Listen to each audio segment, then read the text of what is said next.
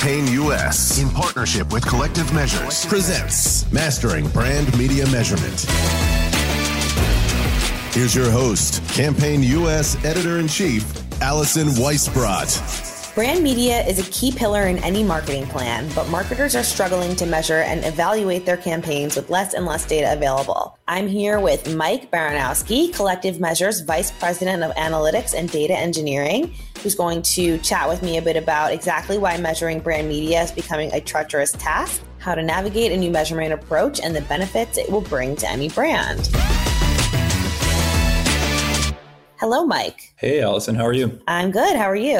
I'm doing well. Before we jump into the conversation, can you define what brand media is? Yeah, so we talk about brand media as anything that is intended to drive awareness, talk more about the brand in particular, and anything that's not necessarily intended to drive that last click action.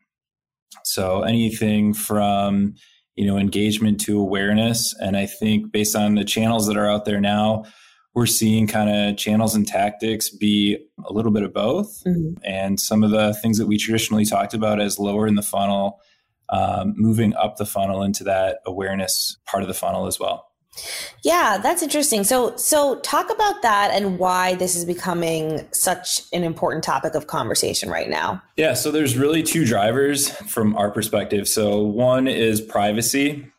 And so what we're seeing is with all the privacy legislations going into effect and changes in the platforms. So think of things like iOS 14, third-party deprecation, cookies being deprecated. We're starting to see some of the platforms that were considered lower in the funnel lose some of that measurability. And so they're starting to move themselves back up the funnel. And so functionally, what was lower in the funnel, driving more conversion, more direct, is getting a little bit more squishy to measure. And so we're losing a lot of those signals. And so, that's one of the primary drivers from really understanding what that awareness budget is doing and how effective it is at driving revenue, because we're losing some of those signals due to privacy. And then the other piece that we're seeing is just this transition from linear television to CTV and streaming. We're seeing dollars shift to CTV and streaming. I think eMarketer's estimating that like in the next 5 years, CTV budgets are going to double. So moving from about $20 billion to $40 billion by 2027. So just with this massive shift in dollars, people are getting real interested in understanding what that investment's doing and how it's driving back to the bottom line. Yeah, it's really interesting. It's sort of like as cookies go away, brands don't have access to the same kind of lower funnel metrics that they're used to. And at the same time, TV, as more viewership shifts to streaming, like those metrics on TV are becoming more measurable. Yep. If you're a brand who is sort of navigating all of these changes, like where do you get started in trying to better measure brand and awareness outcomes? Yeah, I mean, this is pretty tactical, but one of the things that we talk about with our clients is really just getting yourself prepared from a data perspective. And that's the world in which I live in. So we want to make sure that you're set up to collect all the data that's needed. And where this gets to be a little bit tricky is just with digital, generally, we're getting all of our data from APIs and platforms. And a lot of it, for the most part, is relatively standardized. So if you think about like click, conversion, impression data, all of that's collected by a pixel. Facebook, Google, Bing are all treating that relatively similarly. When we start to talk about brand and awareness media, we are working with different third-party vendors. Some of them aren't set up with APIs. A lot of the data that we get is coming over in spreadsheets. And a lot of it is, bought on guarantee or bought on, CPMs. So they're estimates to a certain extent. And then the granularity at which we're getting that data will vary. So again, comparing it to our media platforms where we've got API data that's updating daily, we get it at a daily granularity. We get it down to creative granularity. A lot of that stuff that's happening on the brand and media side or brand and awareness side is, happening manually. And they're not necessarily accustomed to sending over super granular data, especially from the performance side. So again, the reason that you want to start and develop that pipeline and just figure out as you're running this awareness media is so that you can later measure, because you're going to want it down to that granularity as you start to move forward with it. Yeah, typically awareness media, like linear TV, for instance, has been measured through panels, right? So it's a lot of like extrapolating out what groups of people are saying. Are there now more opportunities to collect like more granular data on awareness media? And if so, like what tools exist and what methods exist now to do that? Yeah, I mean, some of the granularity is just coming in like where the spots are being presented. So they're getting a lot of that information just in terms of, where it's being distributed. The other piece too is just from an ID resolution perspective, you're starting to get an understanding of what users they're tying back that offline and online data, and looking at household information that would also include some digital signals. So from that perspective, it's, a lot different than linear television, where we're able to start to make some assumptions and tie together online and offline data. Unlike linear television, it doesn't seem like CTV and streaming platforms are kind of rallying around a particular way to measure, where with linear television, you had kind of this rating system, and it doesn't look like CTV is going to rally around that single KPI. Mm-hmm. And so it's still going to be the Wild West for a while. Yeah. I mean, how do you sort of like help your clients navigate that complexity? Because it is a big shift, right? To having just this one source of truth to now having all these different vendors with different metrics that they can spit out about the same campaign. Yeah. So I think, just going back to one, just educating them on kind of what the landscape looks like, what's available just in terms of the data that each provider is able to give. We do a lot of work on our media side, just through the RFP process, just vetting the different vendors and what's out there, and staying on top of what's available from that perspective. And then, where I sit on the data side, we're asking lots of questions and developing kind of some standard formats just in terms of things that we're asking for, so that it's not an ongoing back and forth about transferring the data. We kind of say like, here's what we would like to get in an ideal state. And if you're able to provide it in that format, great.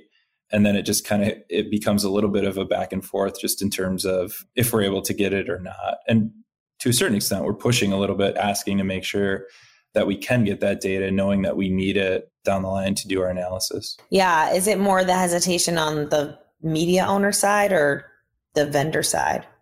Yeah. So I think on the media side, they're just not used to people asking for that level of detail and granularity. So I think it's just, for the longest time, they're just providing kind of very high level impression-based data, from a performance side. But this data is still able to be used to measure performance. And so people are taking advantage of it and still want that detail. Right. That makes sense. So I know media mix modeling plays a role here. Talk about that and why it's important to employ that. Yeah. So with the loss of tracking and things, media mix modeling is coming back in fashion. So media mix modeling has been around for a long time. It's essentially a way just to model out different scenarios and look at kind of how the media is performing and mathematically figure out with some confidence what your media is doing in terms of driving revenue. We look at it in two different ways. So we do kind of a traditional media mix model where we identify a media event. We model and train our models kind of up to that media event. And then we remove that media event. So through the magic of mathematics, we take that media event out and let the model kind of fill in as it was trained. Mm-hmm. And then we compare, what the model would predict against the actuals, and we start to look for incrementality there. Mm-hmm. So if we see that the model is saying, without that media event, it would have been X% lower than what actually happened, with some confidence, we can go back and say, that media contributed whatever that difference in gap is in incremental value. I think the challenge that we always still have there is just making sure that we have all the correct inputs. Right. So something that we found is not only needing media metrics, but also needing changes within your business. We've ran some models here on our side where we didn't have the information about major price changes. And so we saw that incrementality really align with those pricing changes. Mm-hmm. And so, our confidence just in terms of media being the number one driver in that incrementality lessens as we start to understand that there are other outside pressures. Right. It's not just what's going on with the media. It's pricing, it's inventory, it's everything. Right. And I mean, that's the magic with modeling, right? Like, it's not perfect. It's not going to give you the right answer all the time, but it's better than what we're working with in most cases. Yeah, it's interesting. Like, for a while, like you sort of alluded to before, how media mix modeling is not new. It was around before all of these like really sophisticated performance metrics came into the marketplace. But now with the cookie sort of deprecating, we're back to using it. How do like particularly performance marketers, like how are they sort of embracing that shift? Because it is like a little bit higher level than a lot of these brands are used to. Yeah. So we've been talking with our clients about it in the way of like leveling the playing field. And so for so long, what we saw is the brand and awareness media being kind of undervalued because of all those great metrics that we got lower in the funnel. We saw one click, one purchase, and the revenue associated with it, whereas you didn't see that when you ran display or banner ads. And now that we're kind of taking that away, you need to take a step back, and you're almost on equal footing when you start to compare those lower funnel and upper funnel tactics again. So, because you're losing that data, you have to take into account the full media mix, not just that lower funnel. And oftentimes we've seen marketers, really just over investing in that lower funnel. Mm-hmm. And really forgetting about the top half of the funnel and being able to create that awareness so that we can fill the top end of the funnel. How can you ensure, or how can clients ensure that their media mix models are actionable? Yeah. So what we talk about here is really making sure that you can test the optimizations. So testing different media strategies and making small changes along the way is really what we consult on and find to be most impactful, so that we don't have long changes between the media, or that you do always have an always on impact.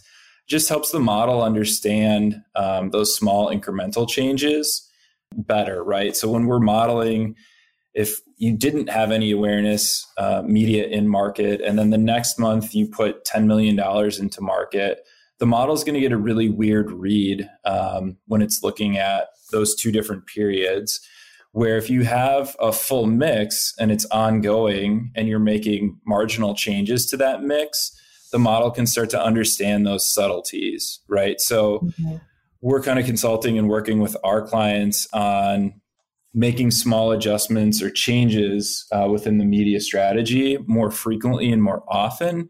So in that way, that MMM data becomes highly actionable, because you're always looking at kind of pulling different levers, moving toward where the model itself is telling you it would be more impactful, right? So if the model says, this particular tactic has high confidence in driving a large portion of the incrementality that we're seeing, maybe we shift a smaller percentage of the budget and just kind of test into it instead of saying, this is the one tactic that is the best and the only thing you should be running. Right. It's sort of like similar to like in performance media when you kind of optimize your budgets. Is that becoming easier as you sort of use more media mix modeling tools and have more access to data? It is. I was going to say the second piece to what we do in MMM. So I talked about kind of removing that marketing event. The other thing that we then do is we look specifically at that marketing event and drive down to those individual tactics and channels. And we start to look at what percentage do we think the incrementality is driven by paid search, paid social, or any of the branding efforts. So which one of those individual tactics is contributing most to? So that really allows us to dive deep and give us that channel level data that we can dig into. Mm-hmm. Yeah, I mean, it's really a whole new playing field out there for advertisers in terms of how to measure media, the loss of data signals, how to navigate that. Where are you finding the most success in consulting your clients on these shifts?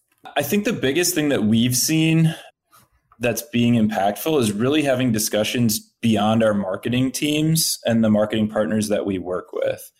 So oftentimes that means bringing in our friends from finance and having discussions about that, because not only have marketers gotten really accustomed to getting detailed data, so have the finance folks. Mm-hmm. So they want to look at that return. What's the ROAS? They want to see what that investment is generating on the business side. And they've got certain benchmarks just in terms of approving budgets.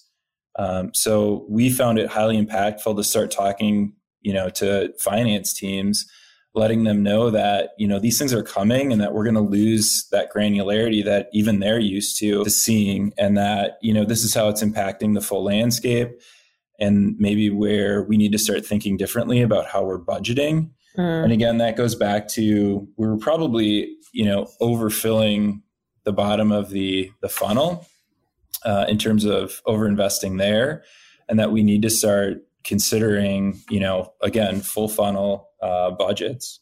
How receptive are the finance teams to those changes? I know it's difficult to change sort of ingrained metrics and processes. Yeah. So oddly enough, the finance teams are really comfortable with models and modeling. That's what they do. So strangely enough, they've got a little bit more comfort level than even the marketers do, just because they're, it's part of their world. It's what they've been working in. Mm-hmm. And so when we start to talk models and methodology, it's almost an easier conversation because they understand that, modeling is not perfect. They want to make sure that we're using all of the correct inputs. So I would say we're having lots of methodology discussions with our friends in finance. Mm-hmm. And there's a lot of common ground there. I think they really understand and empathize with the challenge of being able to measure this stuff. Wow, cool. So obviously this is all happening in real time. What is the benefits of marketers getting started on this now? Like, why should they make sure that they're paying attention? Yeah, I mean, the big one is Google and Chrome are for sure moving forward. Q1 2024, you're going to start to see, I think Google's announced they're going to take 1% of their traffic in Chrome and start testing it as if it doesn't have third-party cookies. And then the back half of 2024, Google's going to remove all of that Chrome traffic from having third-party cookies. So the reality is we've been hearing this for years and years and years, and I think it's 2024 is really the year that it's going to happen. Mm-hmm. And then the other piece is just so that they can start to develop the muscles to be able to transition into this measurement. So just like we all kind of transitioned into being able to measure, lower the funnel, widely adopting these digital metrics, it's going to take us a little bit of time to move back into these higher funnel or these different ways to measure success in media. So, with anything, the earlier you get started, the quicker you can start to make changes and then really start to figure out what's working best for you and your organization. Mm-hmm. Well, you heard it here. It's time to start paying attention to brand media measurement. Thank you so much, Mike. Thanks for coming on the podcast. Yeah, thank you, Allison. I appreciate the conversation.